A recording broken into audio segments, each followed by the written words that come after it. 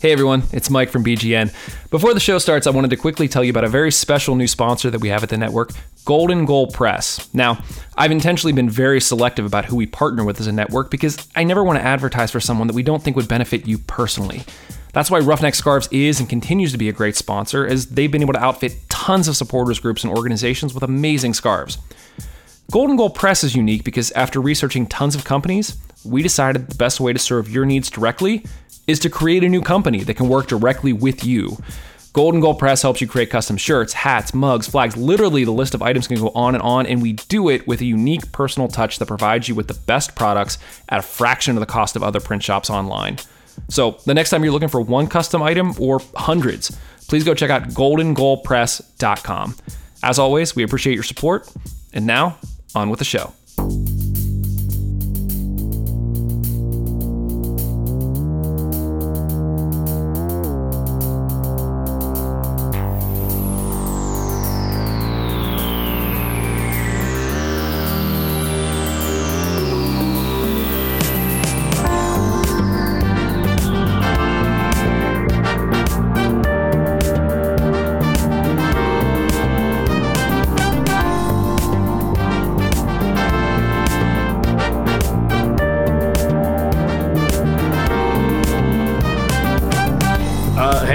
Welcome to the USL show, brought to you by Roughneck Scarves, roughneckscarves.com, and the Beautiful Game Network podcast, bgn.fm on the interwebs, and at the BGN.FM on the Twitters. I'm your host, as usual-ish sometimes, Evan Vallely, your favorite podcaster's favorite podcaster. I am joined by three of my favorite people, and like we tweeted out earlier at the USL show on Twitter, we all did really cool things recently. Like, I moved into an apartment, and the waviest man in St. Louis metropolitan area, Phil Grims, had a baby. Phil, how's it going? Did you sleep at all yet? You know what's weird is she had a giant baby, and he's been a little bit bad so far, but he slept a lot last night. I feel pretty good. So cross my fingers it happens again tonight. Thanks for asking. He knew that you had to record a podcast tonight. Yeah, he's like, that USL show, and he needs to be fresh. I'll be nice. Someone else graduated from college, and that's right now. Our international correspondent. Hello? He types with the fury of a college graduate. Yeah, it was weird. Like when I finished off my final exam on last Thursday, I got back to camp and I was like, wow, I have nothing to do. There's like nothing left, at least until grad school in the fall. It was just kind of weird. I was like, wow, no deadlines, no responsibilities. Yeah. But no, it was really good to finish off the bachelor's degree, especially in 3 years. What will your resume say? What is it? What's the actual title of your bachelor degree? So it's a business administration with a concentration in management, but I'll more highlight that I finished it in 3 years. Oh, dang. Yep. And that, you're on a podcast. Yeah, there's that too. just throwing it out. First and foremost. On my blog is on my resume. That's awesome. Anything I've written. There you go. That's good. You know that there are kids that were born and are now graduating college this year. After like they're experiencing 18 years of their life, and I started college before that. Yeah. Mm-hmm. Yeah. Yes, there are people who have kidding so freaking old. Oh man, there are kids who have graduated high school after the year 2000. Nuts. Someone that took a step in adulthood that people really enjoy doing, among other things, and he might have a little more disposable income now. I don't know. It's Big Kevin McCamish with that promotion. That's happened. It's happened a little bit ago, but getting busy. I got 2 employees. I have a third one at a branch office that we'll probably be hiring in the next month or so. Building out the team, big projects. Lots of busy stuff. I called them paid slaves because you're going to work them to death, right? No, I'm actually super nice. So one of my employees is born in the UK, outside of Blackpool. He's a Manchester United fan. We do get along quite well, actually. And the other kid, fresh graduate, really sharp, really impressed with him so far. Good people. So nice, dude. Good. Congrats all around. Evan, you got to talk for a second because you moved into a new apartment, your first one ever. I did, and this computer monitor does not have a webcam, so none of you can see it. But everything's in now. We got the couch today. Congrats. That's a big deal. Do you have to put and it that together? Was the last piece, so that's good. Good, man. And yeah, nothing like watching a little U.S. Open Cup in the comfort of your own apartment. Imagine. The scarves are displayed. Actually, if I ever get a webcam or whatever for this, the scarves are right behind me, so they will be visible on camera. Yeah, no, it's been good. It's been nice. It's been needed, and I should stop there. My mom does listen to this, so. Got it. Oh, we'll hang out. No, it's been really cool. I appreciate it. It's been a little hectic, a little weird, and doing podcasts and things are the last thing you kind of think about when they are just a hobby and you have real life stuff happen. Which I think is a blanket statement for all of us. Phil, to go back to your tweet about the things that we did, and for everyone either in the chat right now, on our YouTube live stream, youtube.com/the USL show, or people that saw it and are curious, the person that bought 200 Crunch Bars was drunk, and his name was Pony. He's not here because apparently Comcast decided to stop working in the entire greater Sacramento area of California, which is amazing. So we can't ask him about the Crunch Bars. I bet you they just saw him order a bunch of Crunch Bars. They're like, oh, we gotta cut this guy's internet. We gotta shut down the internet. Yeah, I believe it. Get it all up. Guy spending too much money on Crunch Bars. I say not enough. Do we think that Nestle's going to reach out to him with their new marketing campaign they're doing for Crunch Bars? I hope so. He's pretty much. I think they'll reach out to us. They'll be like, "Hey, we heard you guys talking about us a lot." Yeah, right. He's sponsored by Nestle Crunch Bars, the bar that you buy when you're drunk. Crunch Bar. Is there a certain threshold of it? And it's like, okay, you're like really enjoying our product too. It's like, at least like, should we like contact you about this? This is kind of getting weird. Is there any other product out there? There's a Nestle support group if you buy too many of their candy bars at one time. They give you a little coin, like a sobriety coin. You're like 2 months without a Crunch Bar. What would you put this on this Ask a Reddit thread of what's okay to have one of, but weird to have a lot of? DUIs probably. Yeah. What do we talk about here? Soccer. We talk about soccer a lot. We try to talk about soccer a lot. Hey, look who made it back into our world, into our news, into our cycle. Friend of the show, I guess. Alan Coach has been fired by Jeff Birding after 11 matches into their inaugural MLS season. And oh boy, what a press conference that was from Daddy Jeff, saying that it was not about the results, it was about the morale of the team. And having a distinct, purpose or rhyme or reason to the way you're building the team. Yes. Which there's a lot to unpack there. Cincinnati, by the way, 2 wins, 2 draws, 7 losses on the season, 8 goals for 17 against, no goals in their last 5. Last goal was literally a month from today. It was on April the 7th.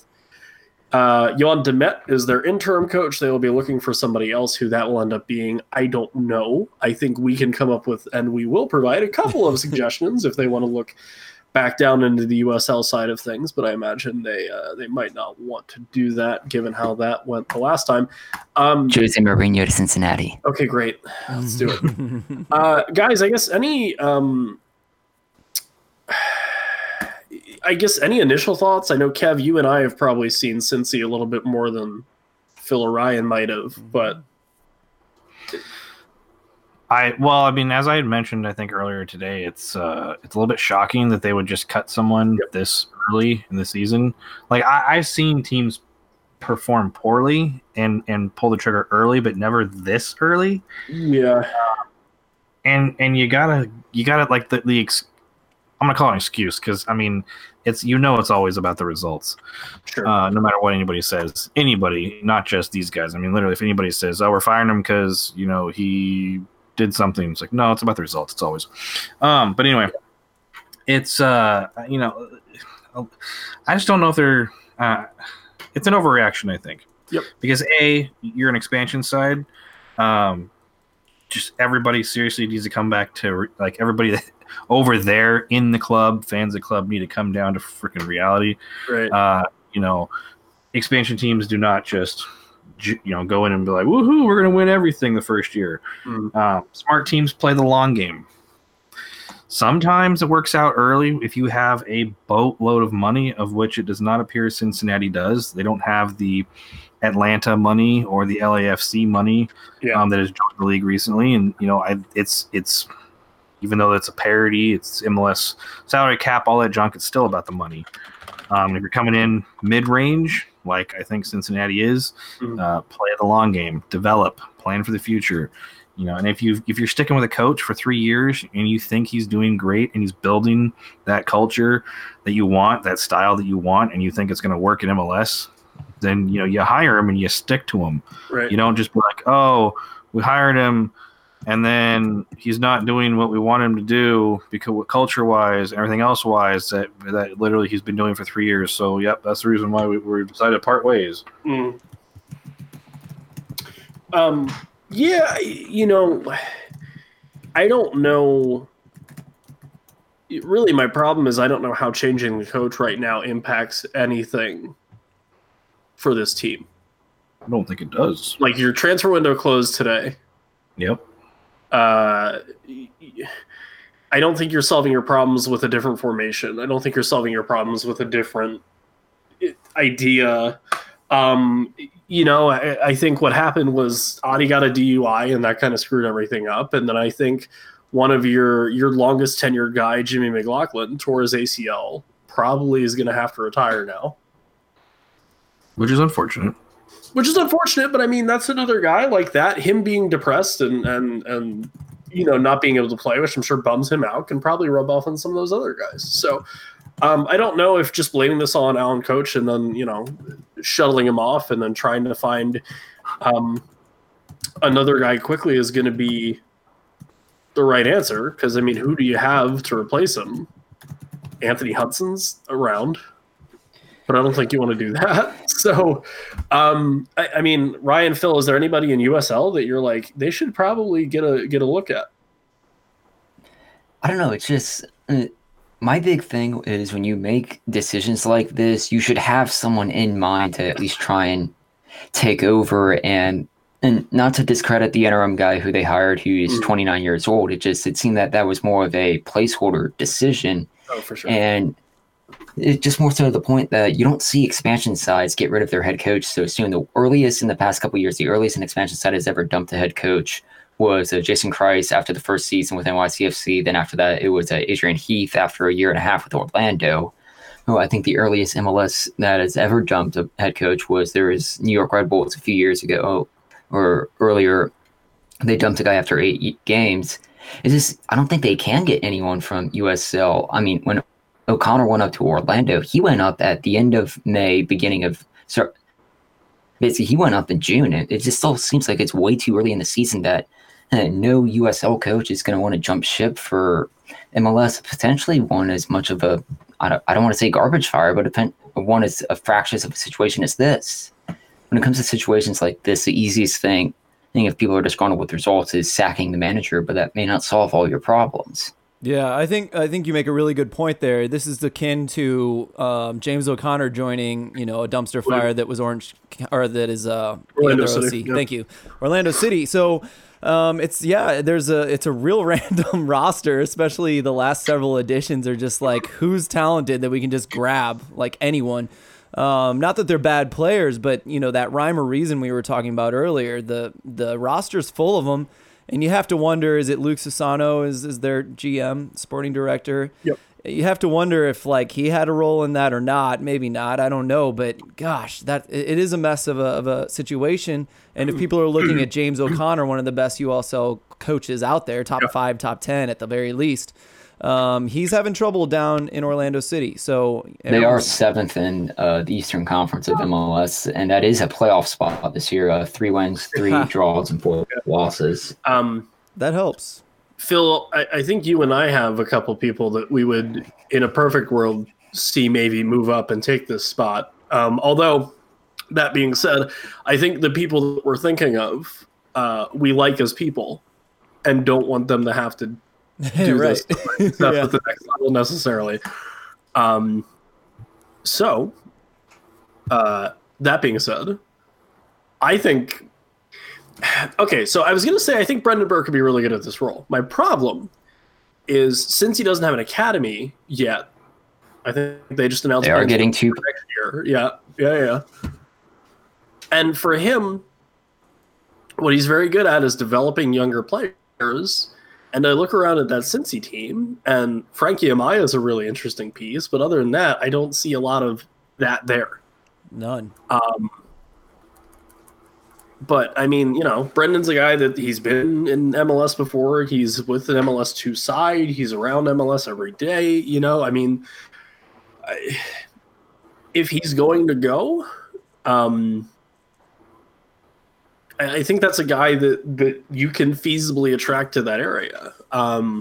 And then the other people that popped into my head as far as guys that you're probably not going to be able to get, Jason Kreis is off the table, I think, is the U23. I think Tab Ramos is never leaving the US U20s. There's a lot of good coaches that just aren't, disappointing with, or that aren't unhappy where they are, I guess. I don't know.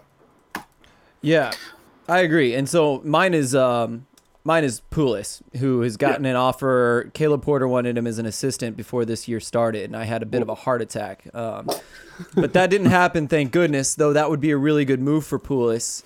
Sure. Kind of like Bethlehem's coach, I'd really like to see him do what Pulis has done, which is go from a 2 side to an indie side and prove his worth. And obviously with him as well as many others, like James O'Connor, it took a second year to kind of get moving. So that's another sad fact that perhaps Koch didn't get a fair shake. But Pulis, I think, is obvious, especially as well as they're doing in their second year here. Some other shouts, Braden Cloutier at Orange County. If they make a recovery this year, I really like his style of football. Simon Elliott has been pretty successful at Sacramento. And then these are just like half shouts, Did we lose him? We might have done, yeah. Simon Elliott? I'm still here. Oh, Ryan. Yeah, I know. I think Phil's not, though. Right on. Sorry if I Phil dropped froze in time. Right on. Oh, he's back. All right. Sorry. Okay, so that was Cloutier at OC. No, well, he was there for a second. Ian Russell over at Reno is another. I think one. Comcast decided to take out St. Louis. Oh, they're coming. They're sweeping across the They're targeting all of our cities. Wait, Kev, wouldn't you have been next though? Well, no. How do we? It's a feint. Comcast doing their thing. They're starting on the letter S. Oh, well, speaking of people that live in places with S, is brilliant. What? What's happening? This is fascinating. What? Is it because Pony came on? Maybe he froze. Pony. Did I send Phil? Alan, come on. I did not send Phil my internet. Thank you very much. He might have met We'll Pony. see if He this might have met holds. Pony. What's up, Evan? I'll see if it actually holds. Hi, on other or not. Evan. Yeah, we'll see if this is one of those things where Comcast teases me by giving it back connection for 10 minutes and then ripping it away again or not. Anyway, other news. Can we let League One Fun cover the League One expansion team? Yeah. I'd be cool with that. All right. Thanks, Ryan. And then, by the way, when you miss 3 weeks, I tweeted it out that we're going to kind of do a 30,000 foot view, if you'd like, of the last month-ish, or just kind of the first quarter of the season for USL, because I think there's interesting things that have happened. That being said, What the hell? I don't know.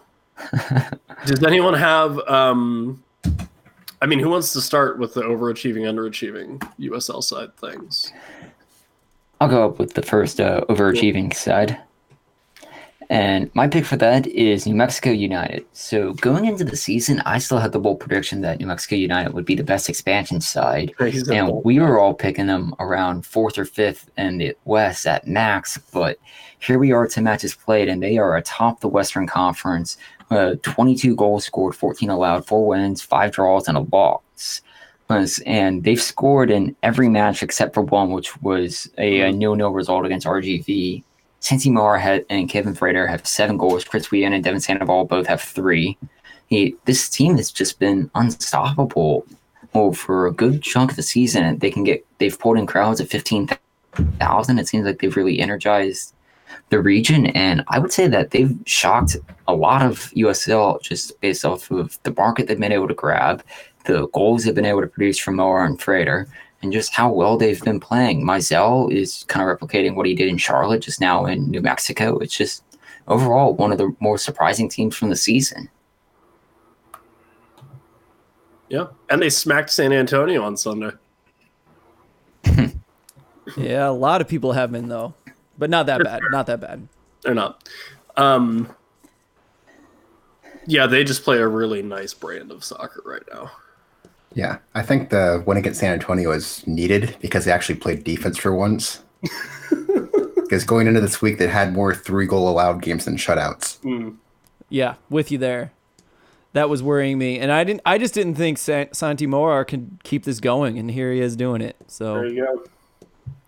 Yeah, and it's funny because I was watching Bethlehem play Loudoun United, and I tweeted it out. Kind of passive aggressively as like a reply to somebody that was mentioning something, but like part of what like makes Moore so effective, and I think some of the problem that like Loudoun or Atlanta United 2 or this year's iteration of Bethlehem are having is they don't have those guys in their like mid-20s or whatever that can come on and just kind of close games out. Or I guess in New Mexico's case, they have Sandoval and Moar and a lot of really nice pieces that have experience that can come in and kill off a game, or, New Mexico is just putting everybody out of reach by like the 60th minute. But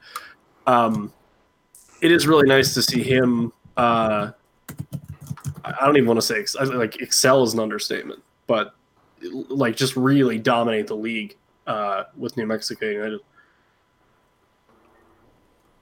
It's crazy. Combined, Moar and Frater have 14 goals, and that's more than 21 other clubs have altogether this season in USL.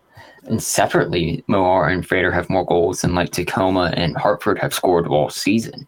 Ouch. Ouchie. Yeah, it's funny. Just to think about team building, and I'm like, how did they do this? What did they pick up? Who did they get? What is their mix? What is their tactics? What did they do right? In team building, and there's so many variables. I don't even think I could put it together. But and is it Lassen being able to get the most out of those guys too? Yeah, but is it him? Is it? I guess the system is him. Well, I mean, the actual answer, even though it's a cop-out, is that it's a perfect storm of everything. Yeah, I know. I guess it's a cop-out, but yeah, that'll be the fun in the future years, is to see if that is, perfect storm and it never happens again. Sure. Phil, who you got for overachievers? Oh yeah, mine is very unscientific. Just to warn you ahead of time. No, go for it. I picked NCFC as a bit of they're going to fall down the table a little bit. It's a long shot. This one is a long shot because they defend pretty solidly, but they seem to just rely on the counterattack. And I'm just curious if that's going to work all season. Yeah. It might, but I just feel like there's going to be a lot of games where they just aren't able to quite finish on so few chances, So I just think they might fall a little bit, even though they really do have their stuff together. I still feel like they're going to make the playoffs, no problem. But I don't know if they'll be as dominant as they are. They've been very good. But Saracen, I had doubts about Saracen, and I proved wrong, for sure. I mean, they did have that 0-0 result against Indy 11, and I know Pony going into that match said that was going to be a big key to deciding where they would be for the rest of the season, as their next 3 of their next 4 are on the road of at Ottawa, host Birmingham, at Baby Bulls, and then at Hartford. Yeah, so the only loss they have is baby Bulls, or actually no, there's more than Atlanta that. United too. Yeah, which is weird, but they drew the Rowdies as well. So as Indy 11. Oh no! I'm looking at the wrong thing. It doesn't matter. They're doing great. Yeah, I think I want to see them get a good win. Their best win's against Louisville, and Louisville's been pretty hit and miss this season. That's a good point. NCFC has scored in every single match this year up until that Indy 11 no draw. Yeah, so we'll see. I guess their competition hasn't been as hard either, so that is in my favor. My riser is Charlotte Independence. I didn't have to think too hard to pick them. Lots of flaws in that team. Yeah, I just feel like they're going to iron it out. And it may not even be a this year thing, but I feel like I feel a nice rise at the final third of the season. I think Ottawa did something like that last year, surprisingly. Yeah.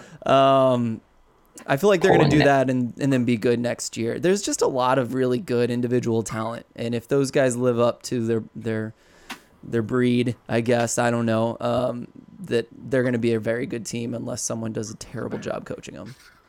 There's a lot of nice individual humans on that team that we quite like as well. Yeah, that too. So we're not 100% unbiased in wanting to see some folks that we know and that I talk to quasi frequently do well. And obsessive fans of that team are also some of the nicest people. I like a couple of the guys in Charlotte. No, I'll tell you what. It's funny. They're actually my underachievers. But I think kind of for the same reasons. And I think the worst thing that they can do is get rid of Jim McGinnis. Only because I think when you go to hire him in the first place, you have the understanding that that's not a 3-month project or a half-a-year project or whatever. Like, that's going to take over a year to kind of come to fruition. And for him to get a feel for what style he wants to play at the pro level, and then just how U.S. soccer differs from the Celtic youth system, because I'm sure there's a couple of differences there, or even in China where he was previous. But they're the team. The one that I think is actually underachieving right now, and then I have another team that's just bad that I think I want to talk about. I think Memphis have been a little unlucky. Ooh. I have a thought on that. Sorry. Go ahead. Okay. Yeah, no worries. Birch Collier and Adam Niem, good players. They produce decently well. I like Collier or one of their other forwards just needs to step up for me. They've been really not clinical in front of net, and I think that's hurt them a good bit. What was it? The draw they had against North Carolina, I think it was, could have easily been a win. And I think they actually scared Louisville more than that scoreline's going to let on.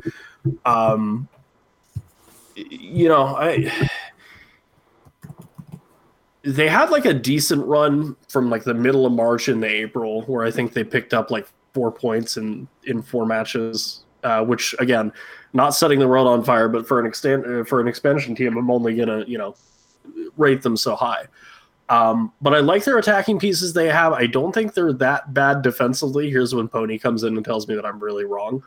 But I have a little bit of faith that they're going to click, and maybe not, firmly be in the playoffs, but I definitely think there's a chance that they sneak in, especially with some of these teams that normally perform really well, not performing really well. Yeah, so my thought is they just got Jochen Graf, and which is a forward who really likes to score goals. Exactly, and I think that was their weakest point. Is Muckett is super athletic. Yep. I think in the new USL, he's not quite good enough to score a lot of goals. I think he's going to be useful to help Jochen Graf score, and I think we saw that in the last game. I'm trying to pull up. I forgot who they played. They played, come on, baby, Birmingham Legion. Yeah. Which also not a good team. They have flashes of looking very good. Yep. But Memphis with the new players looked so much better. Their attack has improved. I agree with you, Evan, that I think their defense is fine, if not decent. And they just have had trouble scoring. I think Hartford could maybe take some notes from the improvement Memphis just had. Pony, any thoughts on their defense if you've seen them? I mean, I agree with everyone saying. I said Memphis is the outright unluckiest team in the USL so far this season. They should have got points from. They should have probably got all points from Birmingham. They should have got a draw against Louisville. They probably even should have beat Charleston a few weeks ago. They just have these weird things where they either hit the post or get a bad call, and they're not a good team. They're never going to win the cup this season, even if their luck was neutral. But they are not a team that should only have one win this late in the season. If you had to guess the team that's going to improve most in points gained per game, I'm probably taking Memphis right now. So is that your underachiever, Memphis? No, that's actually not going to be mine. Well, why don't you move into yours? Underachiever, it's going to be a team that I don't think anyone sees coming because I'm very frustrated with them and have been for 2 years. Sacramento Republic. Well, they could have been, but I live there and I don't want to have problems. So my underachiever is going to go east, and I'm taking Nashville, who is just... That's right. I don't understand Nashville. Earlier in the season, I started trying to pull up a stat to say, hey, look, when they allow a goal, they can't win. I wonder how long that goes back. That streak is almost a year old at this point. They have won states in 2 different time zones. It's just really weird. They have won one game out of 24 USL games they've played when they allowed a goal. You can't be a good team and do that. I mean, they're going to MLS next year. They have all those advantages they have at Cincinnati had. They have the ability to attract players.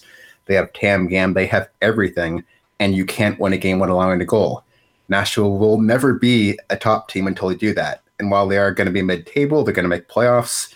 I think a lot of us had them as the favorite to win the cup coming into the season. And the way they're playing, they are not the favorite to win the cup. They'll be lucky if they make the East semifinals at this point almost. I mean, it's weird to say, but they're just not as strong as we all thought they were going to be. And that's why they're my underachiever. You could be an underachiever and be a mid-table team if everyone thought you were going to be great. Nashville is currently 6th in the East with their 2 losses this year being a 1-0 defeat at home to St. Louis and a 3-1 loss on the road at Charleston.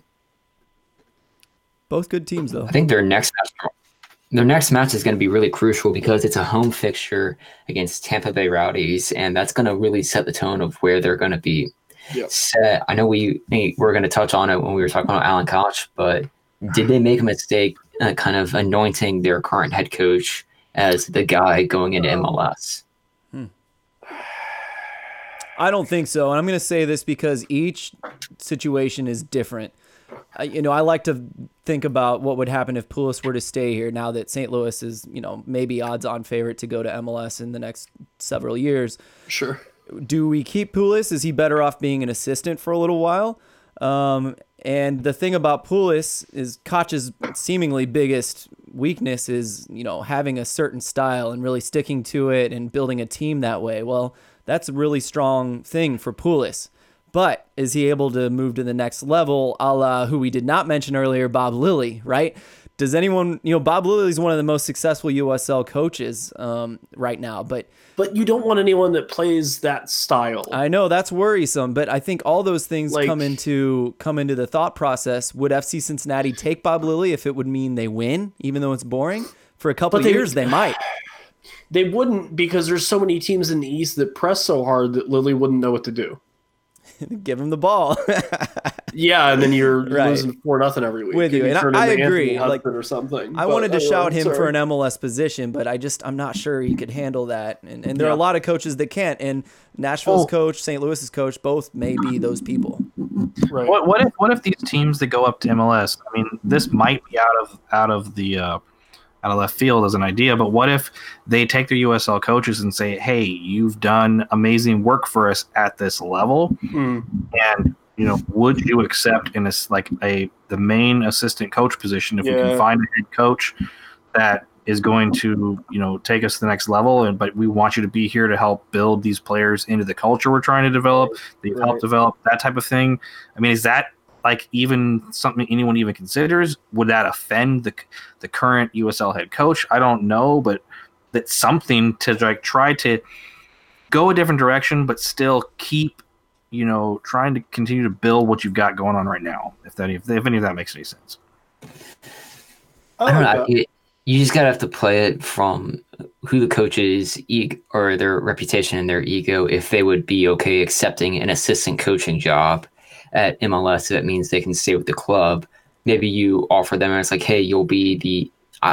Maybe if you even said the MLS2 coach, they may even turn that down. But then you see Luchi Gonzalez do what he's doing, you know. But that's academy. It may be different. Yeah.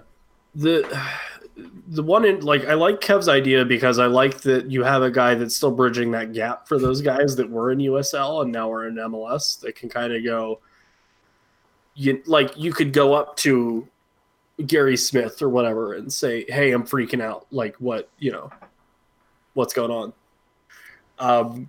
Or just, a familiar face in the locker room or whatever, so that you're not completely out of your depth or something like that. I'm not super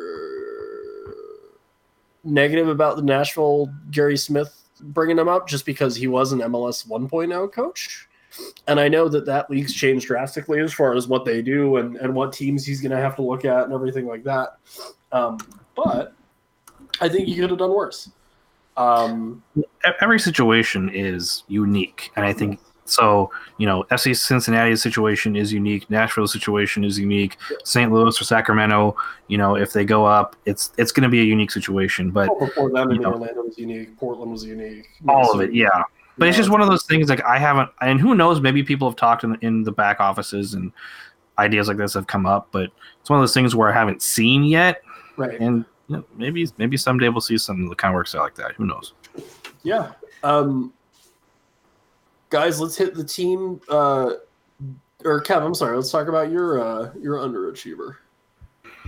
Well, I am more familiar with the Western Conference than the Eastern Conference, so I'm going to do a little bit of a cop-out here. But with the way that the conference stands, you can really pick out pretty much anybody from 12th to 16th or 17th and say they're an underachiever. So I'll go. I could literally go with anybody. Pony already picked Sacramento, Real Monarchs, Phoenix, San Antonio, Colorado. It's kind of hard to pick, but let's go with Phoenix because they're kind of the ones we expected to be at the top of the Western Conference, and still 9 games in, they are struggling down in 15th. The points, they would be one game, one win to jump immediately up to 5th. That's how close the table is. But it's weird seeing Phoenix down in 15th place still. I'm sure that they're going to turn it around, but so far, underachiever in the West for me. I'd like to point out I did not actually pick Sacramento. I said I could have. Yeah, I shouted Sacramento at him. Nah, I have some faith. Right. Yeah, you wouldn't. Because if I had to pick someone out in the West, it might be them. Huh. I think at least one thing Phoenix has going for them is their goal differential is at +4, which is what the equivalent of T2 and Tulsa have. So they're scoring. They're just not getting the desired results. They have 5 draws. Yeah, and to me, that's something you can build on, not fall on. Although it could hurt them. I don't know. It could go either way, but it depends on how the conference is close. The draws could kill you in the end, but they could help. But you're right. The idea is that you are still getting points. Not getting all the points, but you're still getting points. You're still going in the right direction. Yeah, I'd say in the West at the moment, they're really New Mexico's the only side that break away from the top, and Tacoma's the only side that set themselves up from the bottom. But any other team between 2nd and 17th is pretty much still in the game. Yep. Mm-hmm. Kev, I want to hear you talk about T2 because I wanted to pick them as possible fallers. I think you did, right? Like that they're going to come down? Yeah. Because I pick them for my overachievers. So yeah, I definitely think that they're going to come down. They've got a game in hand on the top 2 teams in the West right now. So if they win the next one, which is, I believe, the 12th against Tacoma, so very likely given the current status of the 2 teams, they would jump them to first. But I definitely did not see them leading the West for a good portion of this early season or staying in the top 2, top 3 like they have been almost the whole season. There haven't been any big changes with them. It's all kind of the same people, same coach, same system, same players mostly that got T2 to their first playoff berth last season, which was a big step big improvement for them. So it even though I knew that they were going to be building on that, I just didn't know I didn't think it would get them further. I think I had them mid-table, maybe pulling in like 7th to 10th place, if I remember correctly. Potentially getting in the playoffs again. But now you look at other MLS2 sides that start off the season strong. The big obvious one being Real Monarchs, who in the past seasons have started off well and then fallen off completely. Could that happen with T2? Any number of things can cause that, particularly if Portland the first team would continue to do bad and start pulling players from this 2 side that was doing quite well. That's changed, so that might not happen as much. Or if you play more, if the first team plays more games, gets in the U.S. Open Cup, or injuries happen, the 2 side can see all kinds of things that will disrupt their chemistry that they're building, and they can be the slip. I would like to point out with Real Monarchs, they are currently 14th in the table, but they have 17 goals allowed and conceded. Which seems like that's more goals conceded than I would expect, given that they got that really awesome keeper. He hasn't played every game. So whoever his backup is then sucks. Probably. No, I'm just kidding. Well, they just are hit and miss. I'm looking at Real Monarchs, and the worst 3 games, they allowed 12 of those 17 goals. Yeah. Like we've been saying, they have 11 points, and a win would jump them all the way up to 4th. So the West is still incredibly tight. That's fun. Real quick on a serious note, positive vibes to Mr. Soliman Asante, Phoenix Rising captain. Lost his dad earlier in the week. So that sucks. But take your time coming back, because that's not a fun one, for sure. So, but yeah, the West, like you guys said, is just absolutely wide open, and I'm not worried about Phoenix in the slightest, just because of the amount of depth that they have on that team, for sure. Did anyone miss their second? I feel like we moved on 1 or 2 people. I have a second, and it's not that I think they're gonna come up. It's just that I think they're fantastically bad, and I really want to talk about them. Guys, Hartford Athletic are not a good soccer team. Got a draw. They did. They got a draw against another not good soccer team in Charlotte, and they will in fact play another meh team in Memphis on the 10th. So there's that. We'll see how that goes. Avoid the Antigua mark as far as record, but I can't promise they avoid that in ELA. Both Hartford and Tacoma have dropped substantially. I think they're down in the 1030s now for ELA ratings in USL. So their losses, Atlanta United to Charleston, Louisville, Indy, Tampa Bay, Pittsburgh, Red Bull, and North Carolina, drew Charlotte. So it's not like they've had a ridiculously hard opening schedule. I think their problem is that they only average about 43% of the ball, which is not great. And they've only hit at the most 6 shots on target. They have a couple games with 5, but they're really not getting good looks on net. And their passing success isn't great. Yeah. 71%. Their long balls don't hit very well. They're only at 42% for those. They pass 83% in their own half, which makes me think that they want to build up through the back, or just that no one's pressing them. Yeah. I don't know which one is which. But they only pass 60% when they get up into the upper half of the field for them. Not too great on crosses. They've hit 102 in the open play and only hit 23 successfully. I don't know if they should start trying to pass the bloody ball into the net or what. But it's weird. Like, Siem DeWitt seems to be the guy for this team. Like, both defensively and as far as distribution and attack and things like that, or at least starting things. And, like, y'all, that's a center back. And they don't play like Guardiola or Klopp, or I guess to make it more, home, they don't play like Red Bull, or they don't play like Phil Union, where it's you build up through the back and you're passing and you're constantly moving and you're looking for space and things like that. Like, they just don't look good. And their defense looks sluggish. That's the problem. That's the problem, because everything you said is spot on, but that's like Jimmy Nielsen teams right there. OKC was just like that when he was there, except they defended like the Dickens. I mean, they were so good at defending, so they were fine. Is that a conference jump thing? Is it just that teams in the East are a little bit more I think it's like a mix of that, and the new USL is just better, and it doesn't just work every time anymore. Bob Lilly's struggling, man. You know, like a lot of people are not adjusting well enough, or players they thought were good 2 years ago all of a sudden aren't good enough anymore. And it's a surprise to some of these guys. Right. So to me, that's been a big shift this year. There are a lot of players that have always been pretty solid or pretty good, and coaches have left and come back and trust these guys, and they're just not good enough anymore. I think it's gotten that much better. I think that happens when you expand the league and you get all this expanded coverage. Mm-hmm. You can't just have these players or teams exist in their own kind of bubble. When Lily was in Rochester and not every game was on, you would just like hear results of Rochester, like, oh yeah, they're so good and stuff. But now that since every game is on, you can watch every game, you can study film, you can break down all of this stuff.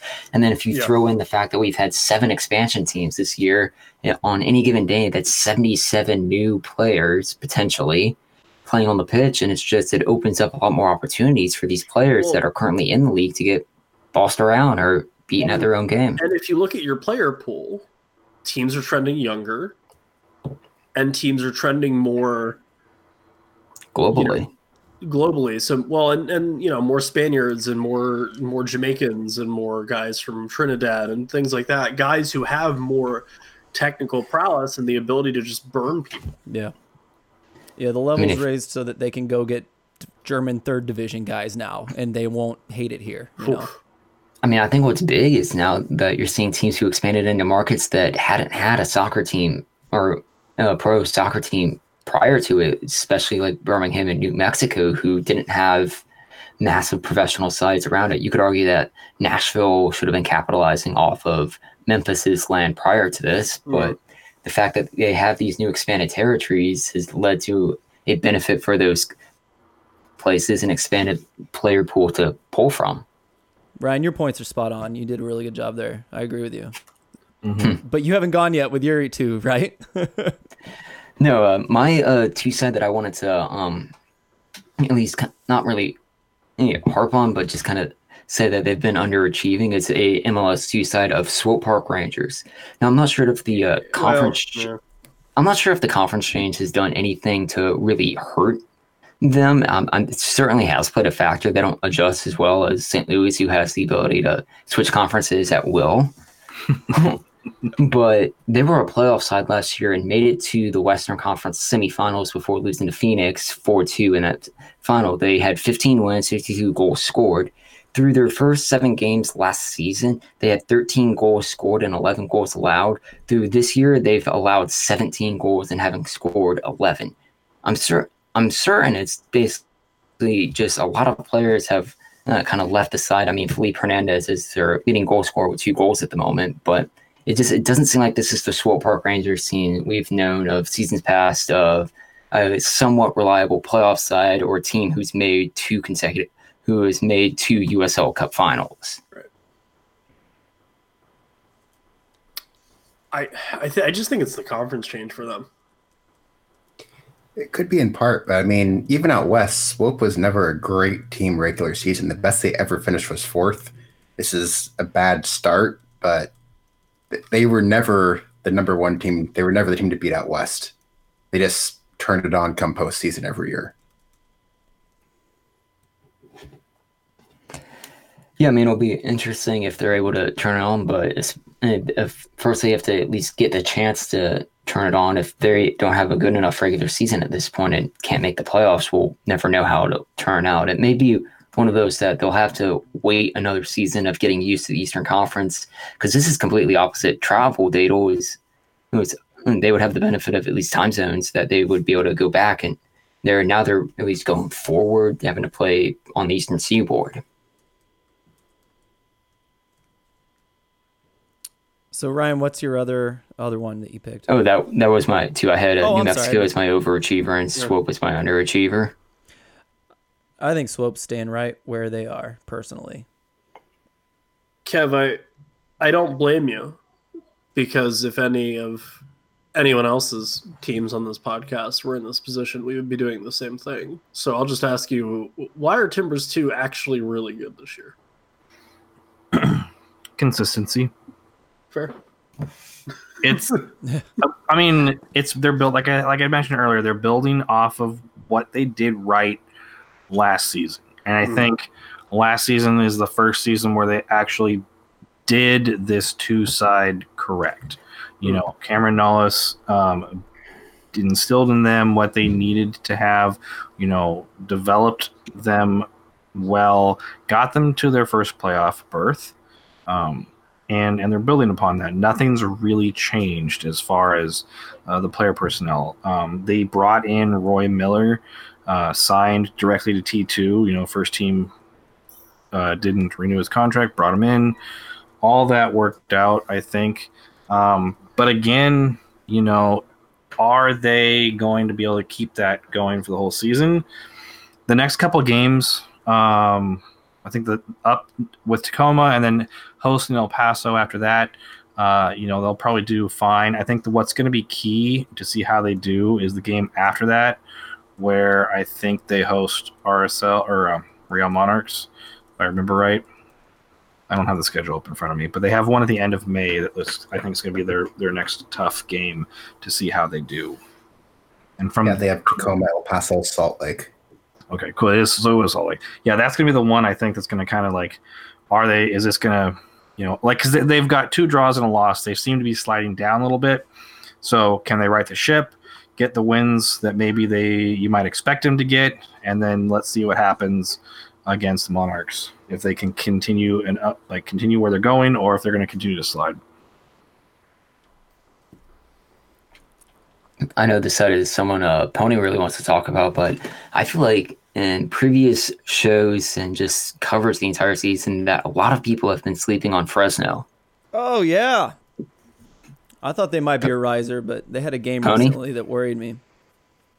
Yeah, Fresno I don't know how they're getting so little respect right now.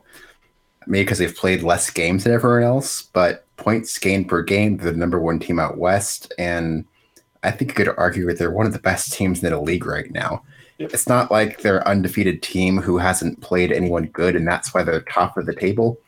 I mean, they've played on the road in New Mexico, on the road in RGV, on the road in Phoenix and Salt Lake, 2 wins, 2 draws in that, and at home against Reno, Tulsa, and Orange County, which 1 win, 2 draws again. That is a dangerously good team that I think everyone is completely overlooking. Now, I don't think they're going to win the West. I don't think they're going to keep this up for that long. That defense, which is one of the best out West, I just can't see it withstand the test of time. But their offense looks really good. I mean, they have Kava, so that's always bonus points in my book for someone who could score a free kick from basically anywhere in the entire pitch, if at will. And overall, watching them, they look very solid. They are playing well as a team, and the defense is surprisingly strong. I mean, I guess I have them as my most likely to regress because of how good they actually are right now. But Fresno might be the team I have moved up the most in my rankings from preseason to where they are now. I could easily see them finishing 3rd or 4th in the West and being an extremely difficult out. I don't know if you saw it. Did you watch that game against OC where they ended up drawing, even though they led most of the game? That's the one that worries me now. That's like old school Fresno, who looks like they should win a game and don't. Who last unbeaten longer, Tampa or Fresno? So they're the 2 final unbeatens left in the league. They were down against Orange County 2-0. Oh shoot, you're right. They looked bad in the beginning. So then they got hit with that Pittsburgh. For the first special. 15 minutes, it looked like a complete wreck. Then yes, they it did. Decided to stop playing bad and basically dominated the last 70. Thanks for correcting me on that. But you're right. I was thinking like, oh shoot, am I thinking of the wrong game right now? Sorry, Alan. Alan. Yeah, Fresno is sneaky good this year, and I think you could even make an argument they're top 3 in the league at this point. Dang. Yeah. I'd argue that Tampa less unbeaten longer than Fresno. Okay. Well, I guess if you go total games played, probably, but timeline, maybe not. Who haven't we heard from? I think that's all of us now. Yeah, cool. Special shout out to dear friend Brian Cook, who gave us a very quick summary of Indy 11. He said they can play defense very well.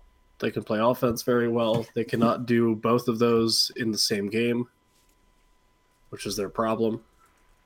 And then shout outs to our dear friends over at Mongols, Pittsburgh Riverhounds, who have turned a 0-0 into a 2-2 as the new result of the year. Oh boy. Yeah, I don't know. I think this is finally, I've been saying it for like 2 years, but I think this is finally the year that time has caught up with one Bob Lilly. I think so too. We'll see. With you. Hey everyone, watch the U.S. Open Cup. It's on ESPN Plus, and it's so good. Do it. Chattanooga lost. Ford Madison's going to win. Also, if you guys want to go harass one of your soccer players to go join up Austin DeLuse's Playing for Pride initiative, go do that. Tell him to get in touch. Yep. He started it already. Connor Tobin, I think, joined. Chris Wondolowski just joined. Austin's obviously playing. I don't know who else because they didn't tell me yet. Damn it, Austin. But that's just a really, really cool thing to see who kind of comes out of the woodwork in a very organic thing, because Austin literally just goes around and asks people if they want to do that. And they end up with 300 people. Like, I think someone in the World Cup, the Women's World Cup, is going to do it, which is crazy. So definitely go check that out. Also, Open Cup wise, if you're actually listening live, FC Motown and New York Red Bulls under 23 are going to a penalty shootout right now. Yeah, yes. I'm gonna flip it on. Tropics and Villages went to goalkeeper versus goalkeeper. They did, which is hot. Actually, wasn't goalkeeper. The one of their keepers shot fifth. Oh, interesting. That's amazing. Okay. And missed. But even better. Magic of the cup. Magic the of Villages the cup. will in fact right. play the Tampa Bay Rowdies in the next round. By the way, for those. So Oh, good for the village people. I always think of the horror film The Village rather than Village People. I think it's cool. M. Night Shyamalan film. that was scary. Oh, I guess it's not a horror film. Thriller? Yeah. It was a more thriller. funny. Yeah. Its twist was kind of foretold through the kind of first half of the film. That's all. Are we still supposed to be watching a horror movie as a group here at some point? No, maybe. I don't know. I thought our group thing was Dungeons and Dragons USL theme. Yeah, we gotta schedule dates and things for things and things, boys. Life. Also, real quick, no spoilers, but I love it in Endgame when Bruce Willis was dead the whole time. Thanks, pal. Yeah, that wasn't a spoiler. Yeah, no, because Bruce Willis was dead the whole movie, and Haley Joel Osment was like, "Oh, I can see dead people," and then they figured out that. So yeah, I'm not seeing Endgame for a couple more days, so I'll murder somebody if they. Yeah. So what really happens is Dr. Phil and Steve Harvey get together and combine their mustaches and shoot off into the sun, and that explodes and it kills Thanos. It's the best. Obviously, that's the first choice of what you should do at the end of the world. Yeah. Well, this is off the rails. It is. Yeah, let's wrap it up. Let's wrap it up. Yeah. Hey, everyone. Thanks for listening to the USL show. Brought to you by our lovely friends over at the Beautiful Game Network. Hi, Mike. At the BGN FM or at BGN.FM on the internet. If you want to follow us all, you can certainly do that. I'm at Speak Evan Speak. Kev is at Cam McCamish PDX. Ryan is at ILM_Ryan. Pony had a handle change. Is it the USL Pony now? Just USL_Pony. Oh, God, you're too simple. All right, fine. And Phil Grims is either at STL Soccer Report or at Phil Grims, 2 L's, 2 O's. If you want to follow this whole show, you can do that at the USL Show on Twitter. Go to theUSLShow.com to download our episodes in MP3 format before it hits your favorite podcasting sites. But if you wait like an hour or so, then you can find us on iTunes, Stitcher, Spotify, which is still really cool to me, Google Podcasts, wherever you can get your podcast. And if it's not there, let us know and we'll get it there. Yeah, definitely check out everyone else on the network. If we didn't talk about a team or whatever and you want us to do that, I guarantee you there's a podcast that does it. So Go check out all our friends over on BGN.FM. For the rest of the boys, thank you guys for hanging out with us. Sorry for the delay of things, but we'll be back more consistently now that we're all settled in on things. So appreciate you staying with us. Until next time, there's only one rule in the USL show handbook that we have. I do laminate it and send it out to everybody. It's very poor use of time and money, but I do it. And that rule is don't be a dick. Take care, everybody.